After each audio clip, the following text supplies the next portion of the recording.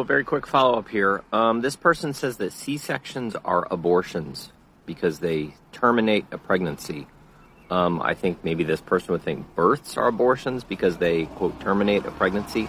No, C-sections are not abortions. Births are not abortions. Not all things that end pregnancies are abortions. Not all things that terminate a pregnancy are abortion.